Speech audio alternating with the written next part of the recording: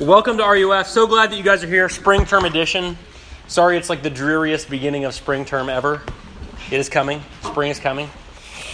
If you are new to RUF, we're really glad to have you. My name is Lewis Lovett. I'm the RUF campus minister. We're a community that's gathered around what we think is the most important things in life. It's responding to God's love for us, loving Him and loving each other. And we do that through meeting on Tuesday nights. We do that through our small groups, which I hope that you'll check out. We do that in our community as friends. And so it's exciting to get to take part in that here together with you this evening. We talked last semester going through Philippians about joy, about how true and lasting joy is only found through our life in Jesus Christ. And so we're turning tonight for spring term and change of directions. And we're going to talk about what it means to be a person. I've told some of you guys this story before. Maggie and I and our family lived in St. Louis for 3 years for grad school and had some friends who had a neighborhood pool, and they invited us over one summer to their house, and we walked to the pool. And as we were walking, their oldest child, who was about 7 at the time, was just kind of walking along with her bathing suit and her backpack full of pool stuff, and she just was looking around and remarked, "It's so amazing that I'm a person." And I was like, yes, that is it. Like, isn't that amazing? Like, you are a person. Like, I'm a person. We don't think about it too much. It's a little overwhelming. We're going to spend the next 2 weeks talking about what it means to be a person. We're going to talk tonight about being created in God's image.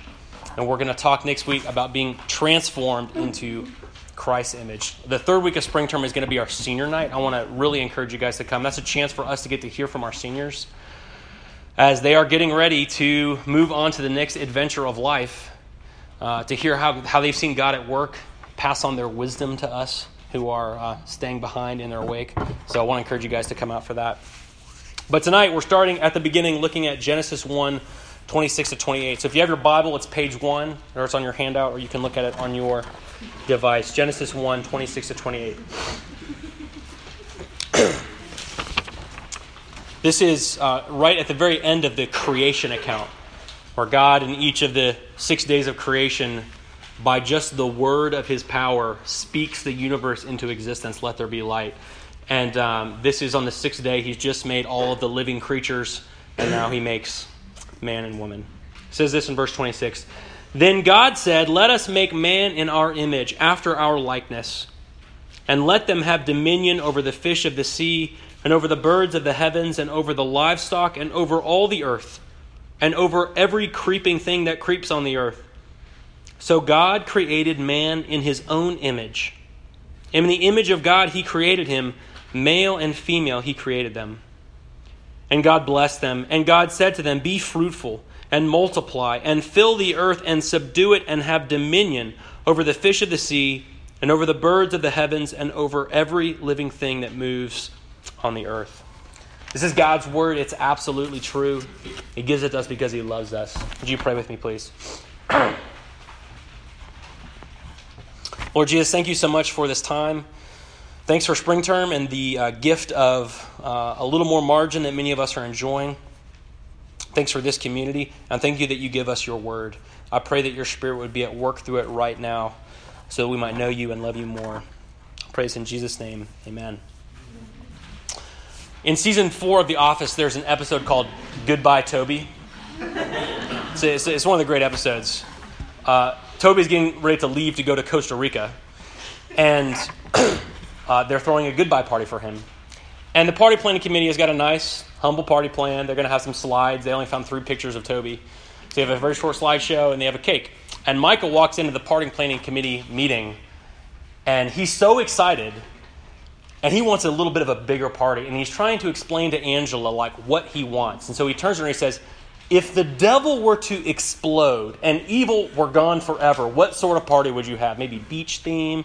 He's just throwing ideas out. He wants the moon. He wants his extravagant party. And Angela turns to him and she says, there's simply no money other than develop a few more slides. And then Michael has this great idea, and he takes his shoe off, and he puts it on the table, and he pulls up the line to his shoe, and he takes out this wad of $100 bills.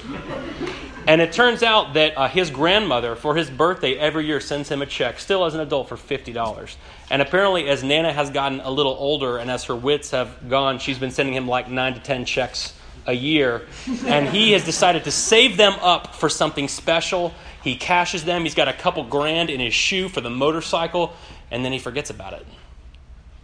And then in this moment, he remembers this gift. And he unwraps this gift again. So that they can have fireworks and ice sculpture and a zero-gravity machine. That doesn't exist.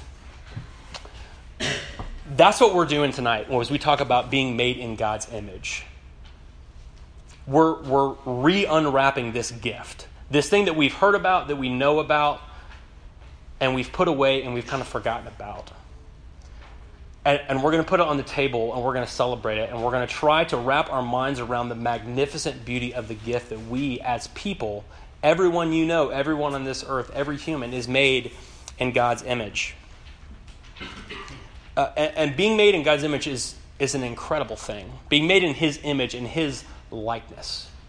It means that to be a human, to be a person, is to be like God. It is out of what He is like that we are what we are. Which means that the fundamental definition of what it means to be a human is wrapped up in our connection with God. It's wrapped up in who He is and how we are connected to Him. That's the only way this makes sense. And as we're going to see, this connection is not a metaphor. It's participatory. It's our relationship with God. Being made in His image means that we are invited as humans to participate in the very life of God. That's what it means to be made in His image. And so we're going to see 3 ways tonight that we participate in the life of God as people who are made in His image. Okay, here's the 3 things. We participate in God's life through His rule, through His reverence, and through His relationship. So first, we participate in the life of God as people who bear His image through God's rule. The thing that stands out about this passage, if you read it, other than that we're made in His image, which is repeated 3 times, is the word dominion. It's in verse 26 and then again in verse 28. That we are created to have dominion. The word, another thing in verse 28 says subdue. We're supposed to subdue the world. We're supposed to have dominion over everything. When we think of the word dominion, usually that's a bad word, right? We think of domination or domineering or the oppressive abuse of power to squash someone else. But that's not what God's dominion is like. Because our dominion is like His. Our rule in the world, our power in the world, our influence in the world is derived from His and how He uses it, how He uses His power. And so if you look at the way that God sets this up, what He does is He starts just giving things and sharing things with His people from the very beginning. He makes this whole creation and then He gives it to people. He puts them in this garden and says, now you're in charge of everything. And their whole job is to guard it, to cultivate it, to be fruitful, to produce things. Their job is to make the world that they are ruling, their spheres of influence, everything that they touch, their job is to make it flourish. Of course, that's how God uses His power in our lives. That's how He uses His throne. That's how He uses His Son.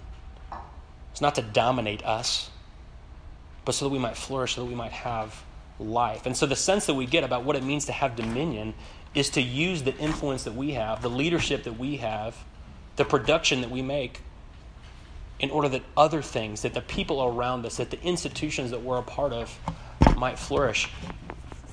It's sort of speaking our language here at W now, right? You're trained to lead here. You're trained to have influence. You're trained to have positions. You're trained to be creative, to produce things, to accumulate things. God's word says, yeah, you're actually meant to do that. You're actually supposed to do that. The challenge comes in saying, what are you going to do with it? And so I want you to take a second and think about the spheres of influence that you have. Some of you are captains of a team. Some of you are on the EC or the SJC. Some of you are presidents of clubs. Some of you are peer counselors. Some of you are RAs. Some of you are pre-O trip leaders. Some of you have summer internships. Some of you have jobs lined up. You have all these positions of leadership and power. And the question is, what are you going to use them for? Because the temptation is to use your influence and your power so that you will flourish. And that is not what it means to be a person. Because that is not what God is like. And so I want to challenge you to think about those things as you take this time in spring term, how you might use those things so that other people might flourish, so that other people might succeed, so that other people might grow, so that the systems and the institutions and the clubs and the organizations and the teams that you're a part of might grow, might be healthier. That's what it means to be a person, because that's what God is like. That's what it means to participate in his rule. The second thing tonight, we participate in God's reference. I've had a chance to see some cool things in my life. I went on a trip right after college with a couple of my best friends from high school to Europe. And we had all kinds of adventures and did all kinds of silly things. But we also saw some really beautiful things. The first place we went was Florence. And we saw the David, which is this statue sculpted by Michelangelo. It's one of the most noble things I've ever seen. You've all probably seen pictures of it. And you get to go, and it's on this pedestal. You're kind of like looking up at him. It's an incredible thing. We went to Paris and went to the Louvre, and we saw the Mona Lisa, which was a lot smaller than I anticipated, and I had to wait in line for a long time. But it was still pretty cool. And the reason that painting has lasted, there's like better paintings of women out there, right? She has this quiet confidence and strength and dignity. It's an incredible thing. The coolest work of art I've ever seen was on another trip. Maggie and I went to Rome and went to the Vatican City and saw this other Michelangelo sculpture there in St. Peter's Basilica called the Pietà, which is this sculpture out of marble of Mary holding the body of Jesus after he has died on the cross. It's the most beautiful thing I've ever seen other than another real person. And these kind of famous works of art, these things around us, they tap into something because they remind us about how incredible the human form is. How incredible the human body is. It's the most amazing part of creation. And so when I talk about reverence here, I'm actually not talking about our reverence to God, our worship of him. I'm talking about our reverence for our bodies. And again, not worship, but the awe and the respect of the beauty and the dignity of the human body. The awe and the respect that we have for the dignity and the beauty of the human body, because God has put his image in the world, and it's not a metaphor. It's not a symbol. It's not an idea. It's not a spiritual feeling. It's a body. Your body is what God has chosen to be the physical representation in the world of what he is like. Your body. Your skin, your muscles, your hair, your blood, your bones, your fingernails. That's what God has chosen to be the physical representation of what he is like. And that means that as you think about, if you're a Christian, I'm sure not everyone here tonight is a Christian, but if you're a Christian, if you're someone who has a relationship with God, who's trying to follow God with their life, that the way you think about your body is not separate from that. That is not separate from your walk. That is not separate from your faith. That is not separate from your spiritual journey. Part of being a disciple is how we care for our body. That means that how you think about beauty, how you think about exercise and fitness, how you think about your sexuality, how you think about food, how you think about alcohol, those are all part of your faith life. Those are all part of your relationship with God because they are intimately connected with what God is like. Your body is what he has chosen to show the world what he is like. There's good news here, and then there's a challenge here, okay? The good news is that your body matters to God. The good news is that your body is beautiful to God.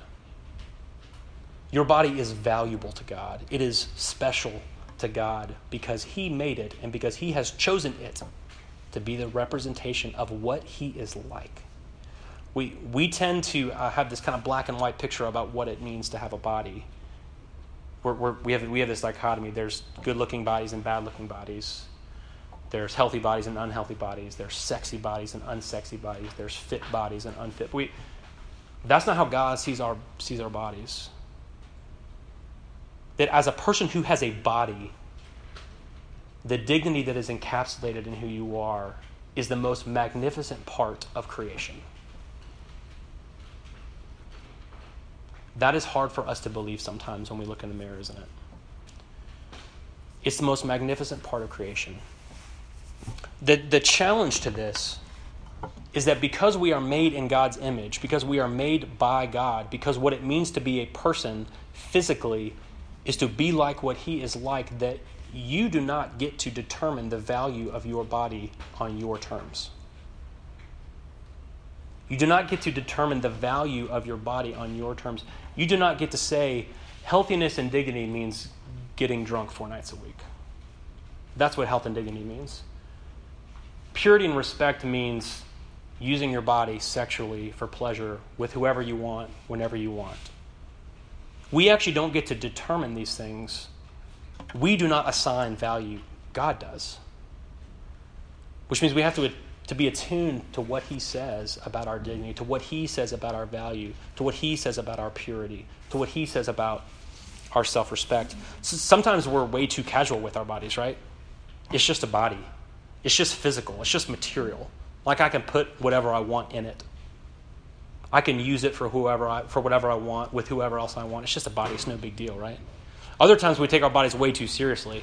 That's where we stand in front of the mirror and we criticize everything we see. And we say, I'm nothing unless what I see is perfect in the mirror. Both of these things don't pay attention to the fact that your body, your physicality, is a gift. And it is good because God says so. Do you know why we know this? Because God got himself a body. Because Jesus has a body. Because the creator of heaven and earth took on flesh so that we actually share embodiment with God. We actually share physicality with God. That's an incredible thing. That's unique to the Christian faith. That having a body is not a side note in the history of God. It is the pinnacle of the history with God because he came down and became a person just like you and me. So there is nothing more special to you than the fact that you have a body because you have what Jesus has. It means we need to care for it well. It means the way we think about taking care of our bodies is intimately wrapped up in what it means to follow God. It is not separate. We have reverence for it because it is the physical representation of what God is like, the pinnacle of his creation. We share in God's rule. We share in God's reverence with our bodies. And then lastly, we share in God's relationship.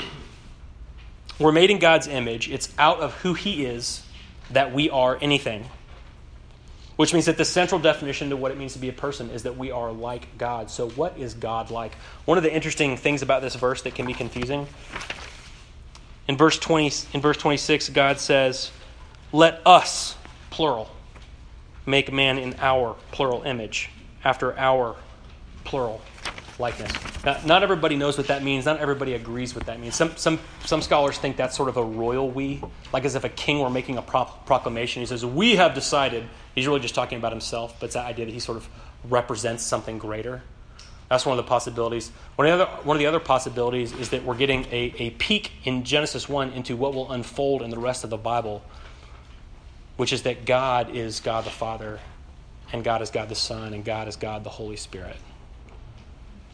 This incredible, marvelous mystery that God is three distinct things, but one thing, all at the same time. That God is at the center of himself, this relationship, this dance of mutual love and delight and celebration, where the Father loves and delights in the Son and the Spirit, and the Son loves and delights in the Spirit and the Father, and the Spirit loves and delights in the Father and the Son, in this dance where you can't tell what's going on all the time. They're three, but they're one. It's relationship of love and delight. Which means that what it means to be a person is relationship of love and delight.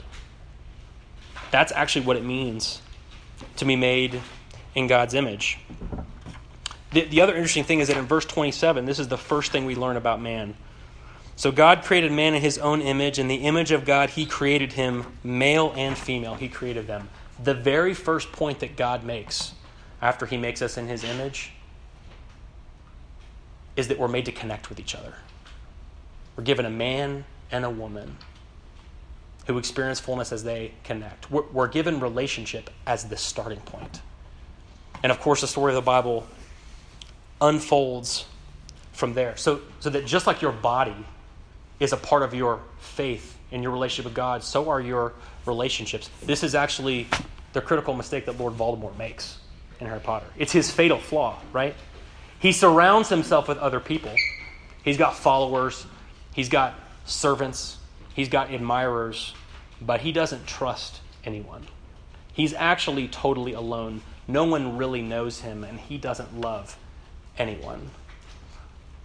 This happens at WNL everywhere. We're surrounded by people all the time. Everyone here has tons of friends, right? You got friends on your hall and friends on your team and friends in your classes and friends in your fraternity or sorority, but you feel isolated. You feel lonely. You feel like nobody really knows you. You feel like you don't really trust anyone to know like everything that's going on. What we've done is we've failed to embrace what it means to be a person, because nowhere in the Bible is there a picture of life where someone in isolation lives life just then in God. It's not a category that exists. That always God is working through and calling us into his people. Whether it's Abraham and his family, whether it's the nation of Israel, whether it's Jesus and his 12 disciples, whether it's the church that begins and grows over the whole earth, which we are now a part of, God always, always, always calls us into life together with other people. And it doesn't mean just companions along the way who it's fun to hang out with and watch football and talk about boys. No, it's people who we really know and know us, people who we really trust and trust us, people who we share with, people who encourage us and hold us accountable. It's intimate community. It's real friendship. That's actually what God has called you into. That's actually what it means to be made in his image. Your connectivity is crucial to who you are, because that is what God is like. So that means if you want to try to resist temptation at a party, if you want to know what to do with your money once you get a job, if you want to handle the pressures of school, if you want to survive in a new city, if you want to make it through this summer, and you think you can just do that on your own if you try hard enough, you are in for disappointment. You cannot do it on your own, because you're not a full person if you try. Now, sometimes we're forced into situations that isolate us, right? Sometimes we do it ourselves because our pride is such that we just don't want to let anybody really in, because we are afraid if they see the real us, they will turn and run, right? We all have that same fear. But I want to encourage you guys to think about this spring term, this chance. You got a little more margin to dive deep into relationships, to pursue that friend who's been on your heart, or that younger person, to join one of these small groups that we have going on throughout the week, to ask yourself, who really knows me? How can I expand that level of trust? How can I expand that connection of love? What do I need to do to be a person who embodies the connectivity that is a part of what it means to be a person? And of course, as we're going to see, and as we're going to talk about next week, all of this only makes sense in light of our relationship with God. Because of course we're designed to connect to each other. But later on in the next chapter, we see God walking in the garden. We see this intimate drawing near. We see this story throughout the Bible of him connecting with and communicating insistently and mercifully and lovingly with his people in the midst of the most trying circumstances you could possibly imagine. We see God loving us so much that he comes into our embodied world as a person with his message of love and his presence. We see him giving his life for us on the cross. We see him raising from the dead, conquering death. Why? So that we might connect with him in life forever. We see him sending his Spirit to us. The word for Spirit is companion, it's helper, it's the one who's with you. God with us is the message of the Bible. He is here and he is with us. So we're going to talk next week about what it means to be transformed further into the image of Christ. Tonight the challenge is this, to consider your influence. How can you be like God? To use that influence for the flourishing of other people and not just yourself. How can you imagine and contemplate and live as a person who has a body, realizing that is the physical manifestation of what God is like, and so it is due an incredible amount of awe and dignity and respect? And how can we pour ourselves into relationships? Because God loves us so much, connects with us so much, that he empowers us by his grace to connect with each other even though we're broken. Let's pray. Father in heaven, thank you for your love and your mercy. Father, thank you for this incredible gift that we are made in your image, that what it means to be a person is to be like you in your likeness. It's too much for us to understand. I pray that you would help us to wrap our imaginations around the magnitude of that gift. I pray that you'd help us to embody your likeness in a way that brings about our flourishing, the flourishing of those around us, that brings glory to your name. Thank you that you walk with us in grace and forgiveness as we stumble along and try. We love you for it. In Jesus' name we pray. Amen.